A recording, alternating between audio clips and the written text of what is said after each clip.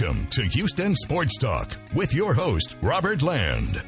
On the line is MLB Network host Robert Flores, who has just jumped into the podcast arena with his new Almost Champions podcast. But most importantly, Robert, you were born in Houston and raised in Houston, and I love that you always wear your Houston pride. Yeah, man. I still have a lot of family and friends in Houston, and I'm rooting hard for the Rockets and the Texans and, of course, the Astros. So that's something that will never change no matter where I live. Well, thanks so much for doing this. And I feel this kinship to you because we share the same name. We were born both in July, just about a year to the day almost. And I'm just curious, like, what part of town did you grow up? Where'd you grow up in Houston? I went to Dobie High School, so that's the Alameda Mall, Baybrook Mall area, south, towards Clear Lake, that area, headed towards Galveston, about half hour from downtown Houston. And I, grew up there, born and raised there, and just stayed in the same school district, elementary school, middle school, and high school. And then I left Houston in 1992. You went to U of H too, right? I did. I did. I went to University of Houston from 1988 to 1992. So during the Andre Ware years, right? Yeah, I would see Andre strolling around campus every now and then. I believe I was a sophomore when he won the Heisman Trophy. And after Andre, it was David Klingler. And those are some good times. They'd play in the Astrodome, and they were running up the score and scoring on nearly everybody. So that was definitely a good time. I was trying to think of anybody who reps this city nationally harder than you. The two big names I came up with were Jim Nantz and Jeff Van Gundy. And let me just say, I never saw the JVG Houston Love Fest coming. Did you? No. It's funny because he had such a strong connection and still has a strong connection with the New York Knicks. But, it just goes to show you, look, there's a lot of coaches and athletes that, they're maybe not from there, but once they spend time there, they end up wanting to never leave, even after their playing days are over. I can think of Tracy McGrady as a perfect example of that. He got to Houston and still has strong ties to the city. I believe still makes his home there. But it's a special place, and there's a lot of special people there, so it doesn't surprise me. Yeah, Van Gundy will have the Texans winning a Super Bowl or something. He's not afraid to go out there. Before we get to your podcast, Almost Champions, I'm dying to ask you about that incredible Astros World Series tribute you put together. Anybody didn't see that, it's up on YouTube right now. Just type in Robert Flores and Houston Astros. Oh, really? It is? I didn't know that. Yeah. You understand better than anyone how much it meant to have somebody nationally who could convey what this meant for us in Houston and the diehard Astros fans. I mean, who else could convey the sentiment that you said in the piece? You said, "This one is for J.R. Richard, for Don Wilson, and for Dickie Thon. Names that aren't household but should have been. All bright talents dimmed for different reasons well before their time." And that part chokes me up every time. Look, if there were so many near misses for that franchise, and for those guys in particular, J.R. Richard and Dickie Thon and Don Wilson, who had various degrees and levels of tragedy in their career, it just kind of symbolized just the whole kind of star-crossed nature of that franchise, and so many near misses and shoulda, woulda, couldas and bad trades. Joe Morgan started out as a Houston Astro, and then they traded him to the Cincinnati Reds. So it was just this sense of they finally did it. In a lot of ways, it was just so unbelievable. I remember going to Game 1 of the '86 National League Championship Series against the Mets.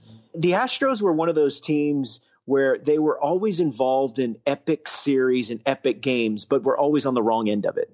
In 1980, a National League Championship Series, an unbelievable 5-game series against the Phillies. They come up on the wrong end. '86, same thing. They come up short against the Mets. So this time, in an epic series, they were the ones that did just enough to walk away with the trophy. Do you remember at '86? Were you watching Game 6 at school like I was in high school? Yeah, absolutely. I remember trying to think. I remember the game. It had started when school was still in session, and then by the time because it went into extra innings, I believe I had made it home. I lived it was about a 7-minute drive, if that, from the high school to door, from my high school to where I lived. And I remember jumping into my car and then getting there and seeing the bitter end. I think I was actually in my house when Billy Hatcher hit that home run off the netting. But yeah, I mean, it was a brutal ending, and it was kind of just encapsulated what had been the nature of that franchise. And, 2005, they come up short. They do make it to the World Series, but Jeff Bagwell wasn't really Jeff Bagwell by then. In 2004, they really had a chance to go to the World Series. So there were all these things that culminated with them finally getting over the hump in 2017. How long did it take you to put that piece together? Was that something that you had thought about the whole time you were at that network?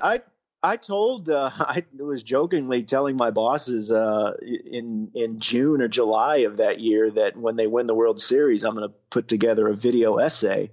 And, I would jokingly tell them, hey, I wrote the essay. It's about 2.5 hours long. I'll try to see if I can trim it down. And so, yeah, it was something that I had thought about for a while, and it didn't take very long for it to write it and put it. I didn't put it together. Good people at MLB Network put all the pieces and images and edit it together. But it was definitely one of the more satisfying things I've been a part of. Who were you with, and when you were watching Game 7, and what was your reaction for that final out? I couldn't believe it. That's all I kept saying. I was on the set. We were coming on right after the game was over in preparation to toss to our crew out at Dodger Stadium. And I was just sitting on the set going, I can't believe that they did it. I can't believe they finally did it. It was just great to see. The only thing I wish, two things. One, I wish it could have been there. Two, I wish it could have been at Minute Maid Park, because that would have been amazing. Tears? Any tears? Oh yeah, a little bit. Yeah. I mean, it's just, the thing that with teams, no matter where you live, is that the teams and the sports, they really link the generations. The fandom is passed down from one generation to the other. So when you see your team do something that is unexpected or they've never done before, you immediately think about all the times growing up and watching with your dad or your grandparents or mom or brother and sister. So you think about that, and you think about how some of those people are no longer with us, and how much they'd get a kick out of it if they're around. I'm going to circle back to the Astros, but speaking of the almost champions that were of all those Astros years, your podcast, tell us about Almost Champions. Yeah, it's a podcast that my son and I have put together. We're doing it on our own. It's something that I've wanted to do for a while and thought about for a while. I love long form storytelling. I love podcasts like Serial and things like that. And I wanted to see, well, what if we did something where we focus on a team that comes up just short? And, being a native Houstonian, I'm obviously familiar with that subject. So we came up with the idea in the summer, and we've been working on it ever since. And the latest episode is up now on iTunes and Spotify and Stitcher and Spreaker.com. So he was my producer. He was the editor, and it was a really good time getting a chance to work closely with him. Yeah, I think it was within the first minute that you dropped in how the experience better than anyone else. You dropped in the Astros. Yeah, no, I feel a special kinship with fans in Minnesota that have had some near misses, especially recently. But also we wanted to focus on the 98 Vikings because, 2018, it would 20 seasons since then. I think that they are a team that in a lot of ways still resonates because of the stars that were on that team. And I also think that they were part of an era that kind of ushered in the new era or the current era of what we see football. A lot of points, stretching the field, throwing the ball deep. They threw the ball a ton. It was a high-powered offense, and of course, that's really what the NFL is built on now: high-powered offenses. Despite what we saw in the Super Bowl, there's an important Texans connection on that Vikings roster. You got to know who it is, right? Let me think. Shoot. No, tell me. It's Kylie Wong, an original Texan. Oh, that's right. That's right. He was an original Texan. I forgot about that. Shoot, I wish I should have reached out to him. I mean, we talked with about 6 to 8 former players and coaches. We did speak with Brian Billick. He was really good. And, I swung for the fences and reached out to Randy Moss and Randall Cunningham and Chris Carter, and unfortunately they declined. But they weren't the only ones. There were probably 3 more that 3 other guys that just didn't want to do it. I don't blame them. Look, I can't imagine what that would have been like to be a part of that team. You work so long and hard, and you suffer a loss like that. It's not something I want to talk about either, I guess. Is it too much of a spoil to mention that you did get kicked out of a church trying to get an interview? No, but people should definitely check out episode 2 for how all that played out and how, Randall Cunningham's church, how that plays out in the episode. That's one of my favorite parts of the series. I got a kick out of it, and hopefully people get a chuckle out of it. All right, growing up, and you're about my age, so you'll know this. So the guys that I think of when I think of receivers with great hands, I start off with Steve Largent, and then I thought, oh, he's got the best hands I've ever seen, and then Chris Carter came along, and I thought, oh, there's nobody that can be better than Chris Carter, who is, of course, on that Vikings team.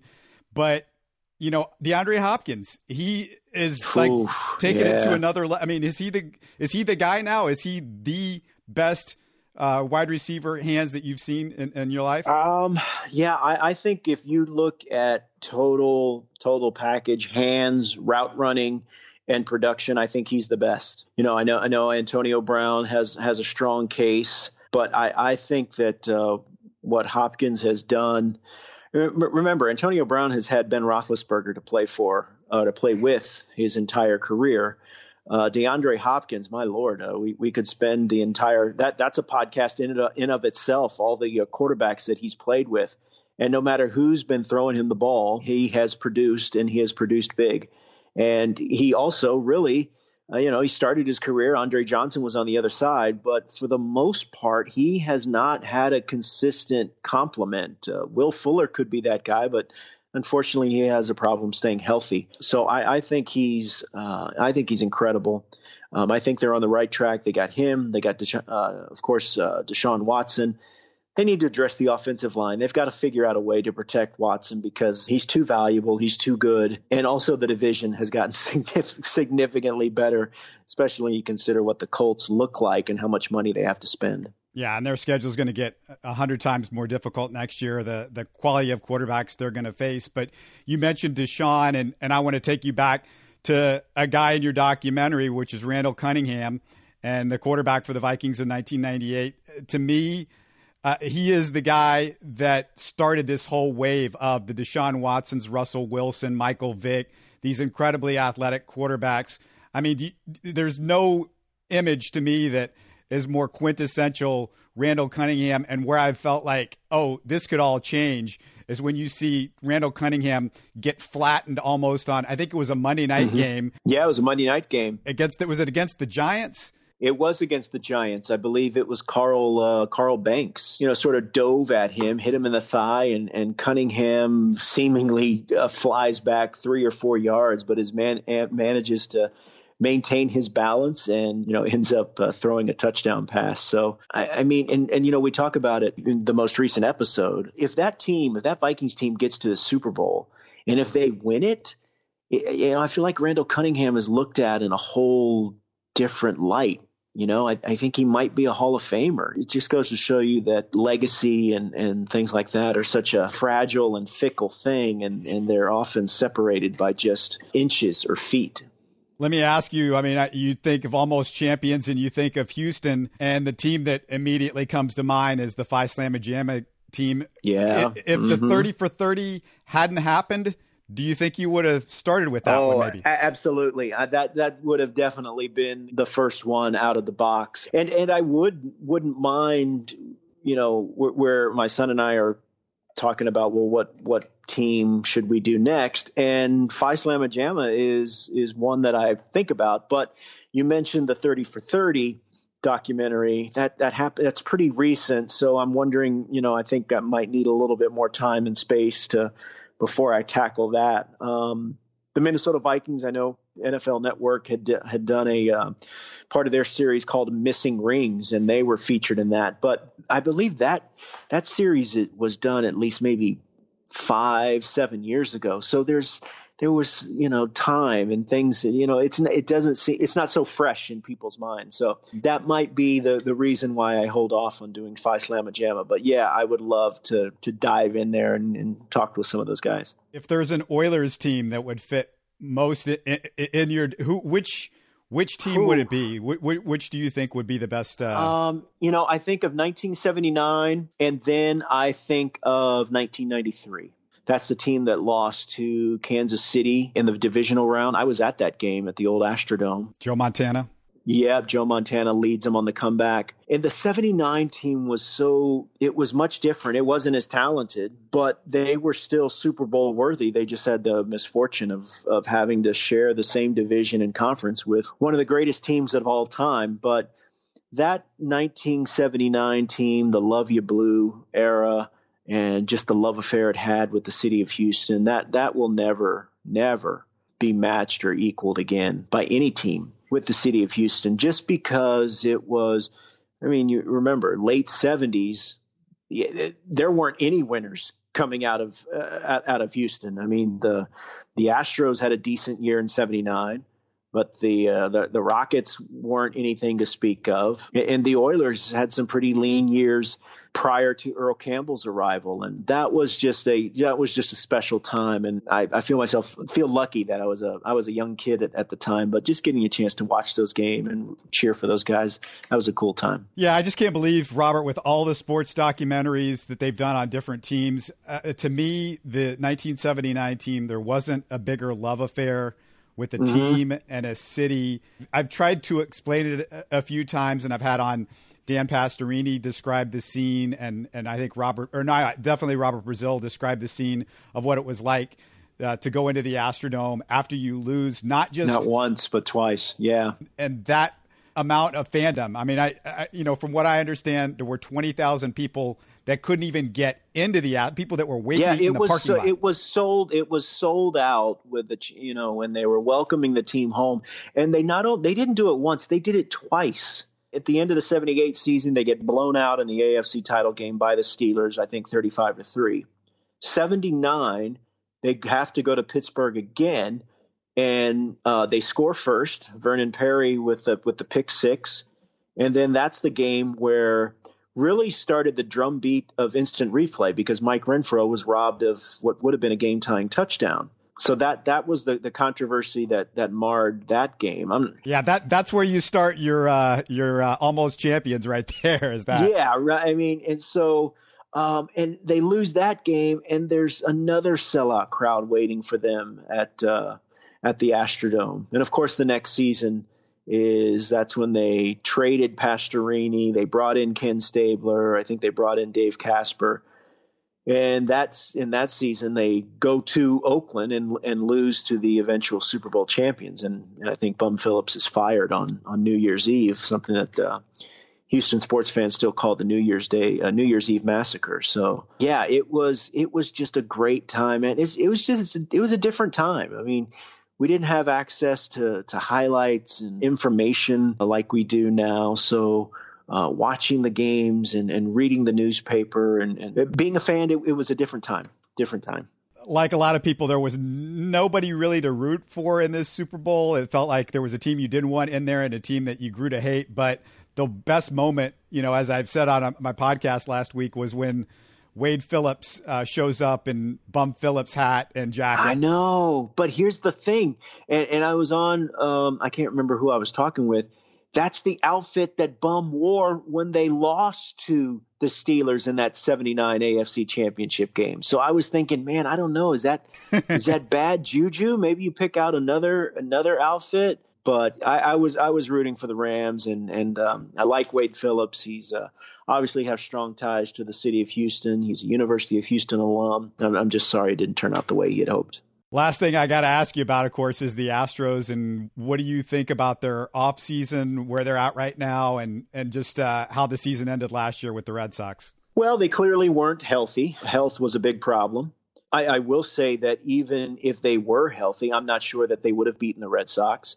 The Red Sox were the best team really from day one of the regular season, and they were the best team throughout the playoffs. The rotation, they have to figure out what their rotation is going to look like at the back end. Behind Verlander and Cole, and Colin McHugh is going to go from the bullpen back to the rotation. So I think Wade Miley makes some sense. I like that signing. I would love to see Dallas Keuchel come back in some form or fashion. I love the Michael Brantley signing. I still think that they're the bullpen getting to Roberto Osuna. What does that look like? I mean, you lose Joe Smith. Hector Rondon struggled at the end of last season. Chris Davinsky, Brad Peacock, they were left off the postseason roster. So they've got some stuff to figure out. Actually, I think it's their best bullpen really going into a season because, you mentioned Osuna, but you didn't mention the guy that was their best reliever last year that they picked up in a deal. Oh, that's right. Ryan Pressly. No, you're absolutely right. I love Pressly.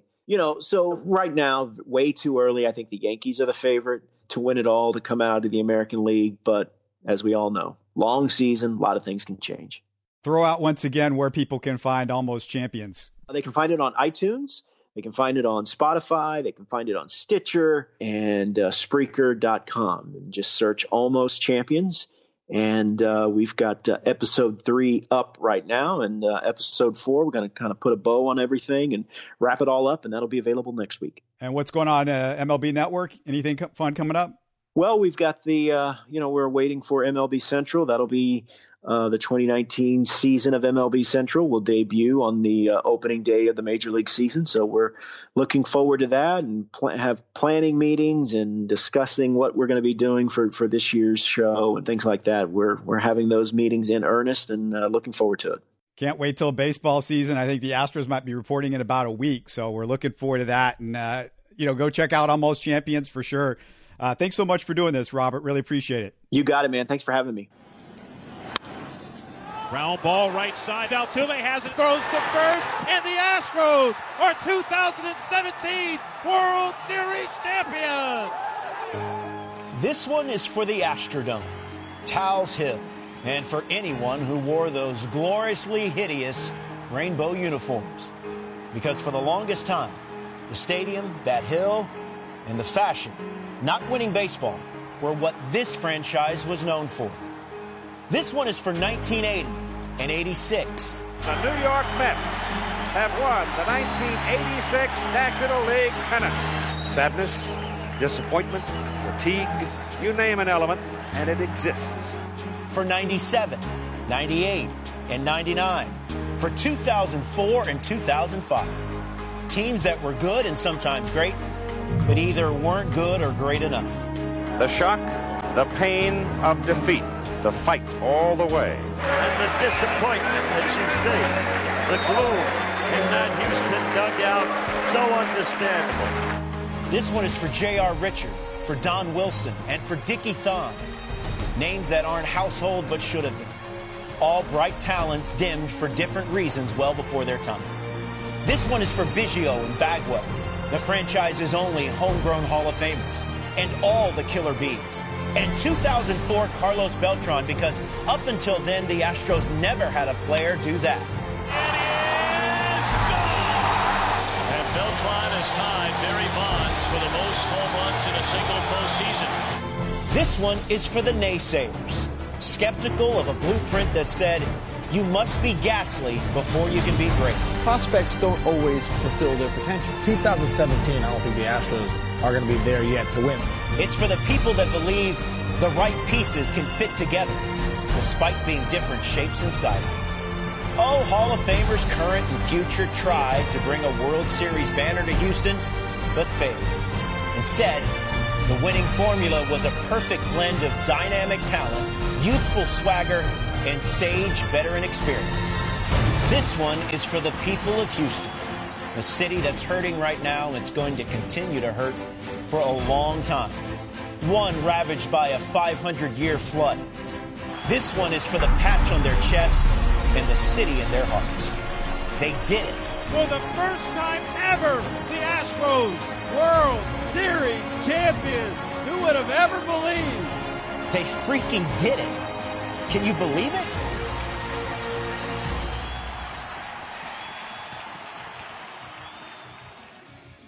Don't forget to follow Houston Sports Talk on Facebook and Twitter. Subscribe to us on iTunes, the Google Podcast app, or the Stitcher app. Give us a 5-star review on iTunes when you get the chance, and tell your friends about us. Spread the word, everybody. Thanks for listening.